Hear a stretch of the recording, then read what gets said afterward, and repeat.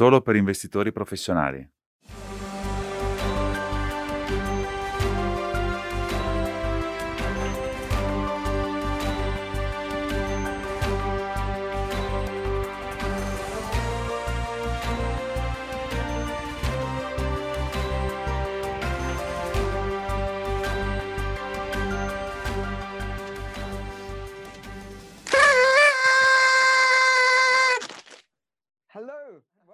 Buongiorno e benvenuti a Morning Espresso. Naturalmente è il 19 di maggio 2021 ed è una doppia festa oggi perché festeggiamo il quinto anniversario, festeggiamo un anno di Morning Espresso con 53 puntate e naturalmente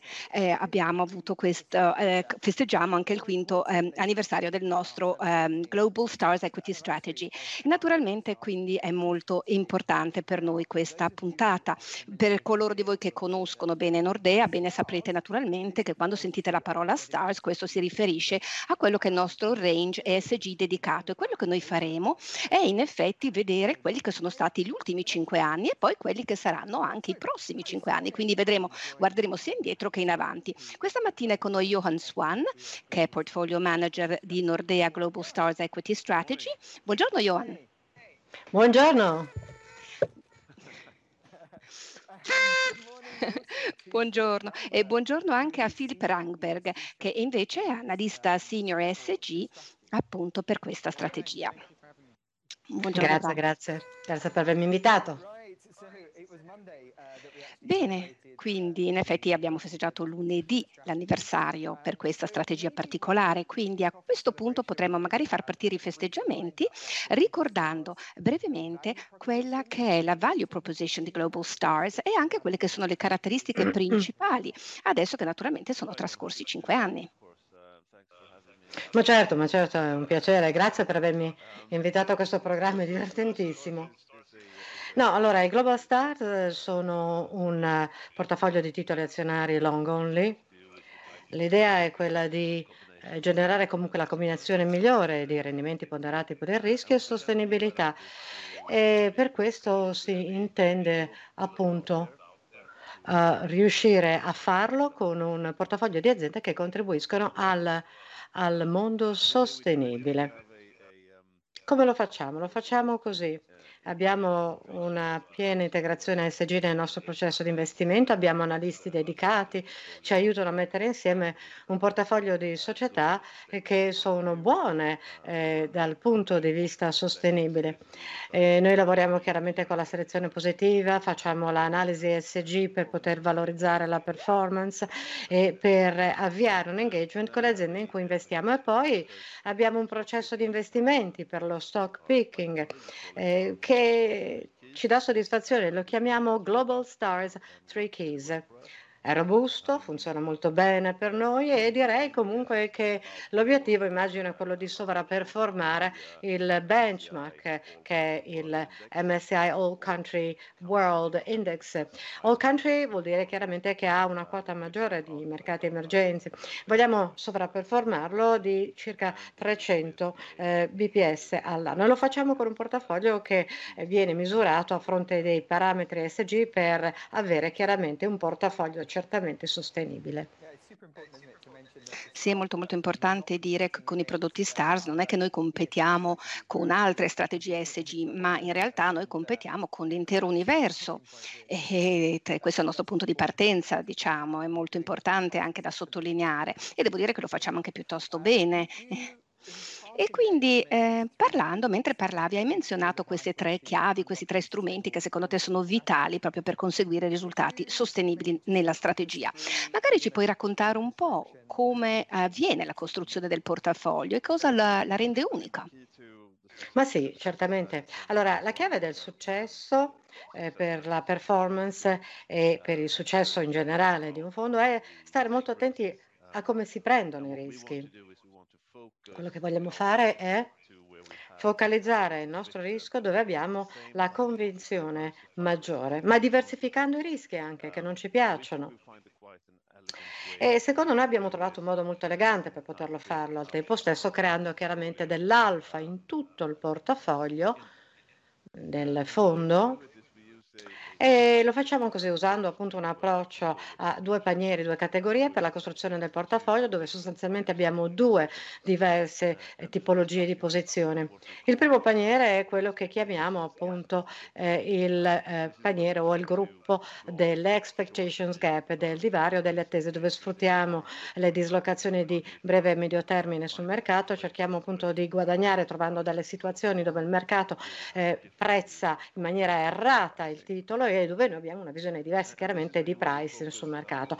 Ed è qui dove noi assorbiamo una grossa attenzione e investiamo le nostre risorse, diciamo, in portafoglio, dove cerchiamo appunto di mettere il grosso del rischio. E per azzeccare bene questo portafoglio la chiave ancora una volta è essere pazienti, aspettare la giusta opportunità per veramente cercare le migliori opportunità, applicando il capitale lì quando c'è la possibilità, ma non vogliamo investire troppo neanche in questo senso, perché dovete capire che queste opportunità sono abbastanza rare, si presentano di volta in volta, è un processo comunque ad alta intensità di risorse gestire queste posizioni per gli elevati rischi che tipicamente comportano, quindi cerchiamo più che altro di mettere un terzo del portafoglio su queste posizioni legate alla expectation gap, tipicamente si tratta di 10 titoli più o meno. Poi il secondo raggruppamento bucket è quello che appunto è fatto appunto da titoli che hanno il vento a favore, sono delle moats, delle fortezze, hanno un vantaggio distintivo che generano dei rendimenti. I titoli appunto per avere questo tipo di generazione di rendimenti devono avere certe caratteristiche, forse le più importanti sono un vantaggio competitivo che sia sostenibile per il moat, cioè per il vantaggio distintivo, qualcosa che generi rendimenti superiori sul capitale rispetto ai competitor o altre società. Quindi puntiamo appunto sulla parte moat, cioè vantaggio distintivo. L'altra cosa che hanno è che traggono vantaggio da un vento in poppa di spinta sostenibile. Può essere, che ne so io, una crescita secolare, un'altra cosa che magari spinge la crescita per loro e che permette loro di navigare con il vento in poppa o a loro favore piuttosto che contro il vento. Ora, secondo noi, se riusciamo a trovare queste caratteristiche in aziende in diversi settori, aree geografiche, siamo convinti di poter realizzare una buona diversificazione nel portafoglio, ma al tempo stesso generando alfa nello stesso portafoglio. E tipicamente sì, chiudo un attimo su questo tema. Ci sono 2/3 del portafoglio che hanno delle posizioni un attimino più piccole proprio per riuscire ad avere questa diversificazione. Ebbene, sulla base di questo credo che si possa dire quindi che diciamo, le capacità di stock picking del tuo team sono state veramente messe alla prova in questa parte diciamo, di expectation gap, di divario quindi delle attese. Ma esattamente cosa cercate nella vostra gap analysis, nella vostra analisi quindi del divario? Magari potete darci un esempio di come vi approcciate a quella parte del portafoglio. Sì, grazie. Se magari mi metti la slide numero 3, così lo faccio vedere. Allora, qua vi faccio vedere appunto che cosa succede di solito e quello che noi cerchiamo tendenzialmente. Il punto è questo. Nel mercato le attese su una società, su un titolo, tendono a cambiare molto più rapidamente rispetto alla realtà sottostante. E qui lo potete vedere per esempio con un grafico di titoli. Vedete che col tempo c'è una bella evoluzione verso l'alto, ma il prezzo del titolo effettivo varia tantissimo lungo l'asse proprio di questa crescita tendenziale. Noi cerchiamo di trovare delle situazioni o il timing quando il mercato appunto prezza qualche cosa che secondo noi è ben al di sotto del valore fondamentale del titolo e questo succede qualche volta in diversi titoli per motivazioni tra le più diverse, magari hanno un brutto trimestre, succede qualche cosa che appunto fa dubitare il mercato della valutazione.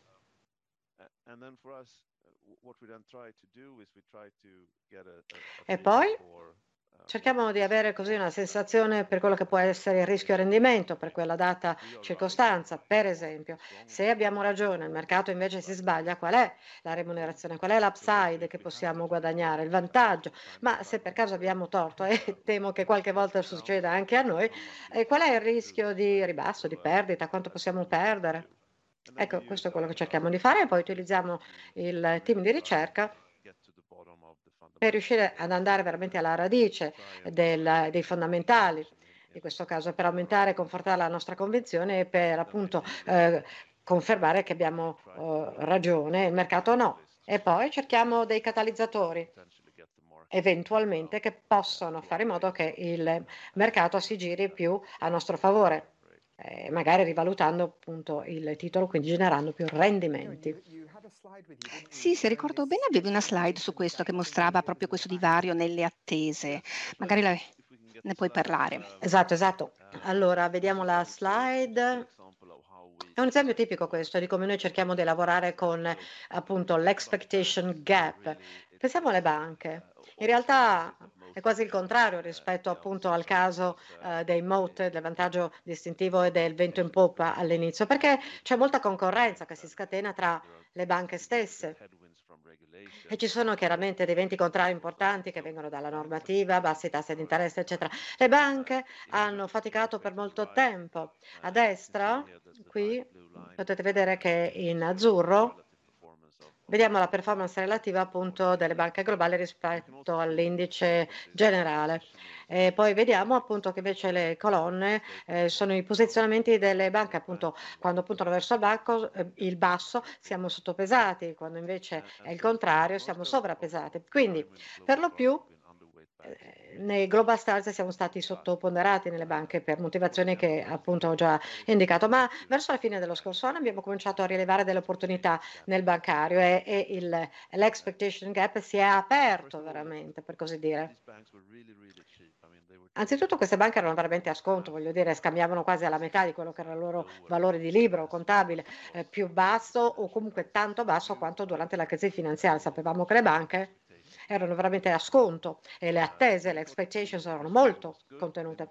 Quindi, secondo noi il rischio di rendimento era buono. Poi c'era il rischio di downside limitato col potenziale di salire un attimino. Sappiamo dalla storia che le banche tendono a muoversi velocemente quando vanno in su, perché si muovono con le condizioni macro e quando svoltano le macro condizioni questo tende ad essere un buon fattore scatenante o un catalizzatore per la performance. In questo caso, per esempio, sapevamo che i vaccini anti-Covid stavano arrivando. Sapevamo anche che questo avrebbe portato sicuramente ad una riapertura, una ripresa economica, un riaccendersi dell'economia e sapevamo che il regolatore aveva appunto vietato alle banche a distribuire dividendi per ricomprarsi i titoli per difendere il corso azionario. Poi a un certo punto hanno fatto dietro fronte e le banche hanno dovuto difendersi da sole. Quindi la situazione era dove c'era un grosso expectation gap con alta prevedibilità, pattern ciclici che si ripetono. Quindi noi siamo andati in sovrappeso sulle banche più o meno per la prima volta dal lancio del fondo, proprio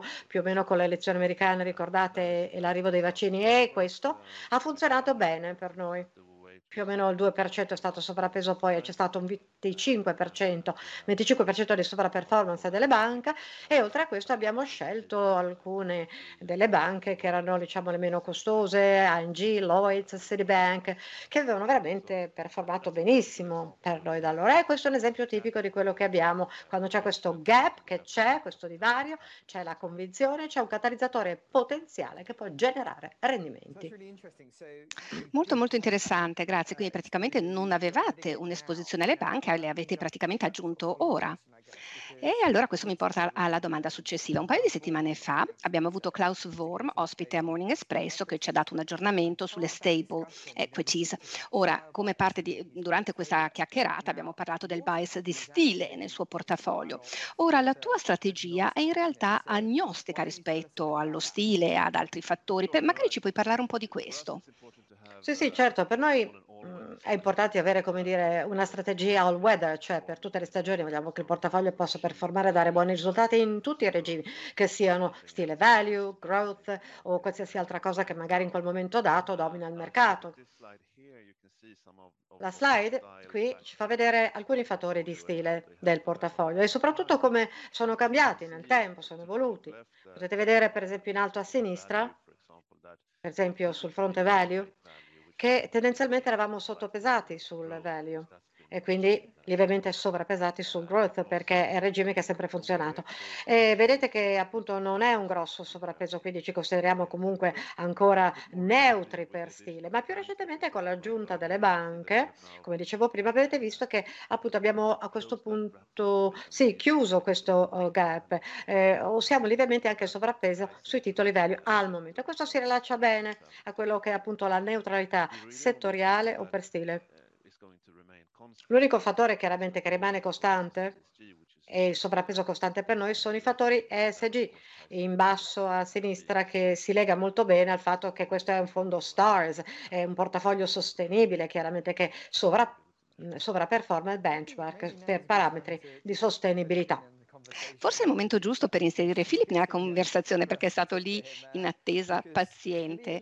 Bene, chiaramente ciò che sta proprio alla base di tutte le nostre strategie STARS è proprio l'integrazione delle ESG.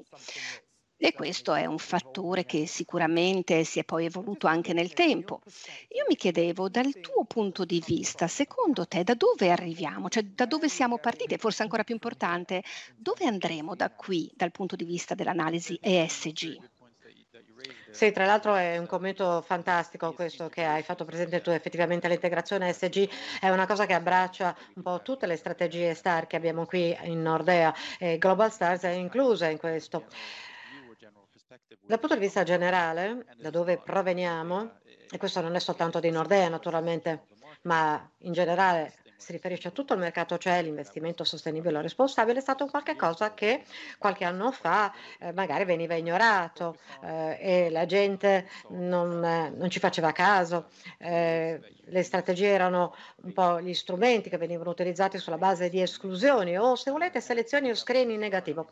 E questo dall'inizio per noi, dall'inizio dei Global Stars, questo è qualche cosa che abbiamo cercato di evitare perché noi volevamo avere una view molto più matura di quello che è l'integrazione ESG, cosa vuol dire investimento responsabile e quindi fin dall'inizio, questa è una cosa che continuiamo a fare anche adesso, usiamo una molteplicità di strumenti, di prospettive diverse sull'investimento ESG. Come dicevi, noi abbiamo effettivamente una selezione positiva che preferiamo, ma usiamo anche l'active ownership, facciamo engagement, collaboriamo con le aziende, abbiamo filtri di esclusione. Dall'inizio, dato che gli stars usano un ampio ventaglio di diversi strumenti, quando si tratta di integrazione ESG, questo è un qualche cosa che comunque in questo senso non abbiamo dovuto aggiustare dal passato, ma che abbiamo regolato, messo a punto, perché quando si parla appunto di ESG, Nordea e Global Stars, siamo noi un attimino in posizione di vantaggio rispetto ai competitor.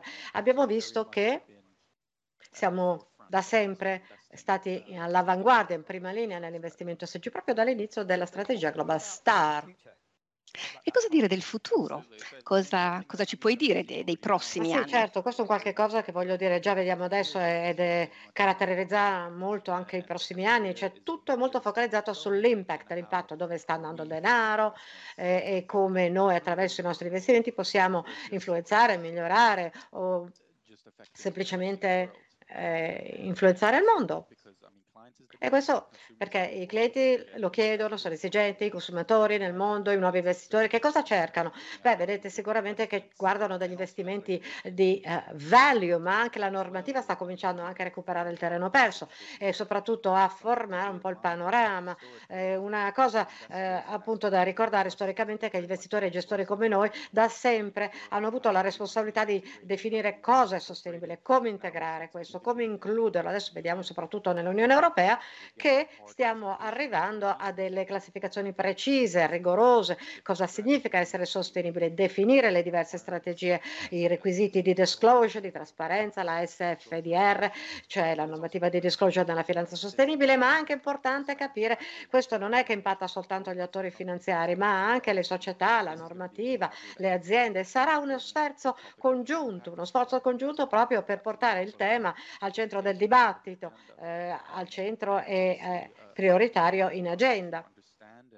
E un modo per noi chiaramente per poter capire e aiutare le aziende a comprendere qual è il vero impatto è attraverso l'engagement, il coinvolgimento, una leva che usiamo molto per questa strategia. Certo, sì, e questa storia risale ancora più indietro. Abbiamo detto, abbiamo festeggiato 5 anni di questa strategia oggi, ma abbiamo poi anche l'Emerging Stars e lì risaliamo a 10 anni fa e quindi tanta esperienza in questo spazio. Bene, tu parlando hai sollevato un punto molto importante. A Nordea Asset Management noi crediamo che un engagement guidato dagli investimenti sia sicuramente la strada da perseguire. Quindi magari potresti condividere con noi un esempio di engagement significativo che avete portato avanti con una delle società del portafoglio Global Stars, o un esempio che magari possa illustrare e dimostrare l'importanza di questo strumento così importante per stimolare il cambiamento. Con piacere, certo. Anzi, una parte della value proposition è chiaramente quella che noi appunto avviamo un dialogo con diverse altre società, naturalmente, però diciamo che l'esempio che mi viene in mente per oggi è quello di Little Fuse. Little Fuse è una società che fornisce fusibili, cioè componentistica elettronica del mercato americano, comunque in tutto il mondo, ma comunque sono presenti nel mercato americano e comunque è una società che abbiamo e che appunto proviene dal team degli investimenti responsabili appunto che ce l'ha segnalato ed è un modo chiaramente per investire la tendenza nei veicoli elettrici, la EV trend. Quindi da un lato Little Fuses è positiva, comunque contribuisce positivamente a quelli che sono appunto gli obiettivi di sviluppo sostenibile delle Nazioni Unite. E perché? Perché consente una trasformazione più veloce nella elettrificazione del parco veicoli o trasporti nelle nostre economie. Parlando dell'engagement invece, qua ci sono ancora delle cose che secondo noi l'azienda può migliorare. La cosa importante da capire è appunto il perché. Perché abbiamo scelto finora di lavorare nell'engagement su temi come, che ne so, il capitale umano, la governance. E questo è uno dei motivi principali, chiaramente, che noi vogliamo appunto aumentare la nostra convinzione, la conviction nella nostra stock picking come capacità, per capire molto di più come gestisce l'azienda i suoi rischi e cercare di capire anche come possiamo aiutarli a migliorare le opportunità. Secondo, anche vogliamo appunto orientare l'azienda, guidarla verso un maggiore allineamento ESG, aiutare la società a diventare più come dire, un attore più attivo negli sviluppi positivi a favore della società. E poi terzo, è importante segnalare che vogliamo anche aiutare il futuro di Little Fuse nelle sue operations, che si tratti, diciamo, nell'essere conformi alla normativa, rispondere alle domande dei clienti e magari aiutarli a non rimanere fermi, bloccati nel mercato in cui operano. Prossima slide ci fa vedere appunto un po' un calendario temporale di quello che abbiamo fatto, le nostre conversazioni, dialoghi con Little Fuse, come sono andate, dove abbiamo fatto la prima valutazione dell'ESG nel 2018. Credo che abbiamo investito tra l'altro per la prima volta nelle Global Star nel 2019 in questa società e poi abbiamo portato avanti il dialogo, la conversazione adesso anche nel 2020 e i due risultati principali che vorrei far presente è che noi abbiamo spinto, motivato loro a fare più disclosure quando si tratta appunto di temi sociali, ambientali e anche fattori di questo tipo. Per esempio, quando si parla di impronta climatica, hanno cominciato a essere a fare più disclosure, diciamo, già 2 anni fa, con un progetto che si chiama Carbon Disclosure Project, CDP.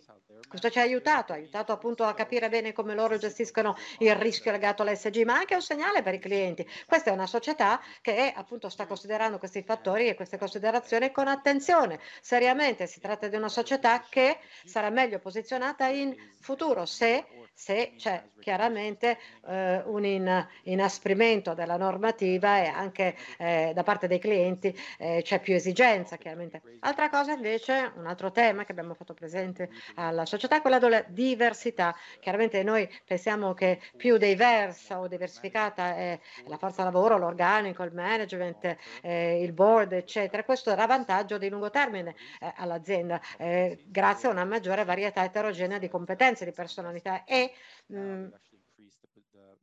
hanno aumentato appunto il numero delle donne nel board del 20%. Questo secondo noi è un risultato che abbiamo osservato, incoraggiante.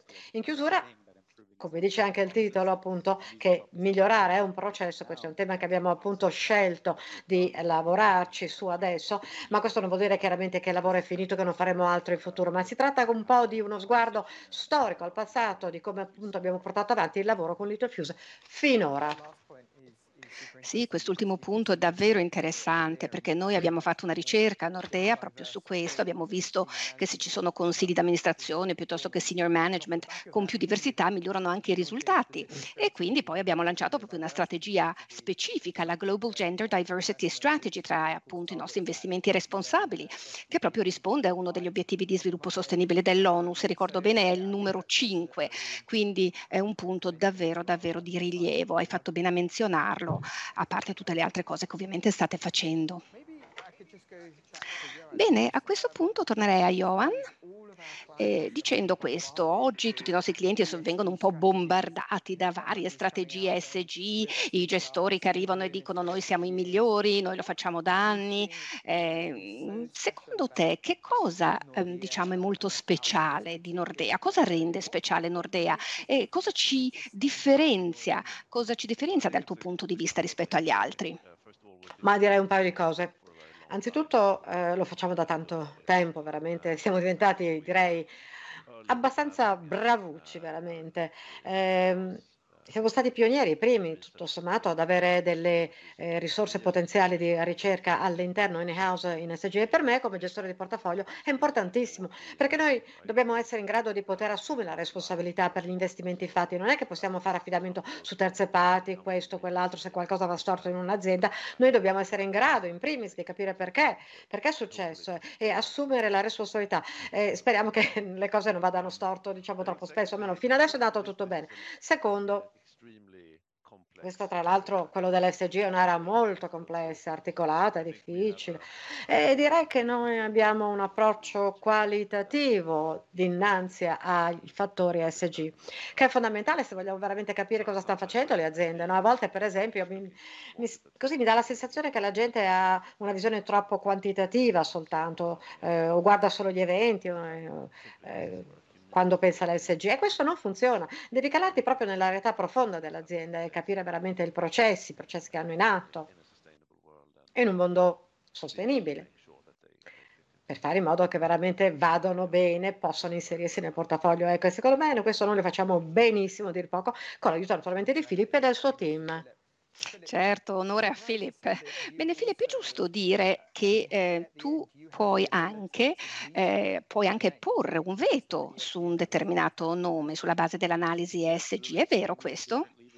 Ma sì, certo, abbiamo diverse leve che possiamo utilizzare per poter stabilire appunto l'integrazione ESG che fa parte della nostra value proposition. Uno di questi è per esempio il motivo per cui sono qui, cioè con analisti ESG dedicati per la nostra strategia appunto Global Stars e noi abbiamo diciamo l'ultima decisione quando si tratta di una società in portafoglio dal nostro punto di vista, se noi pensiamo che magari questa società non produce abbastanza vantaggio oppure ha un impatto eccessivamente negativo, non gestisce bene i rischi ESG in modo soddisfacente, beh, allora senz'altro noi abbiamo l'opzione di dire no, di veto, quindi in parole povere, cioè di tenerlo fuori dal portafoglio.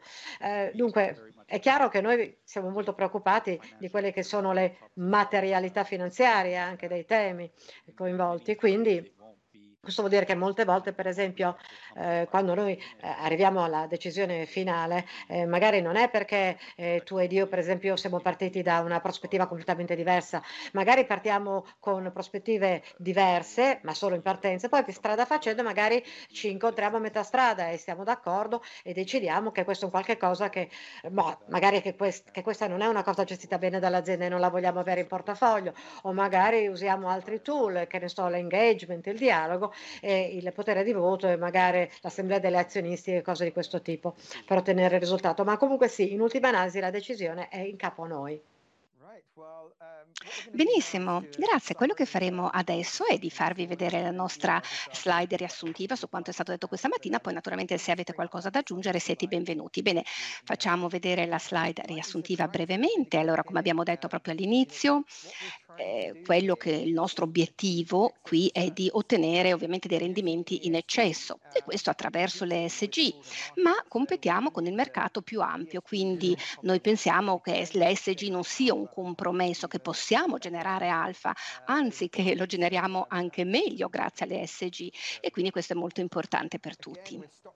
Poi ancora una volta siamo stock pickers di questa strategia particolare, siamo opportunistici dal punto di vista dello stile, abbiamo visto questo passaggio da growth a value che si riflette poi nel portafoglio e naturalmente l'abbiamo visto qui più volte, questo ci consente proprio anche di un po' di spaziare e di adattarci a quelli che sono anche diversi contesti di mercato, senza però sacrificare quella che è la nostra filosofia e il processo sottostante.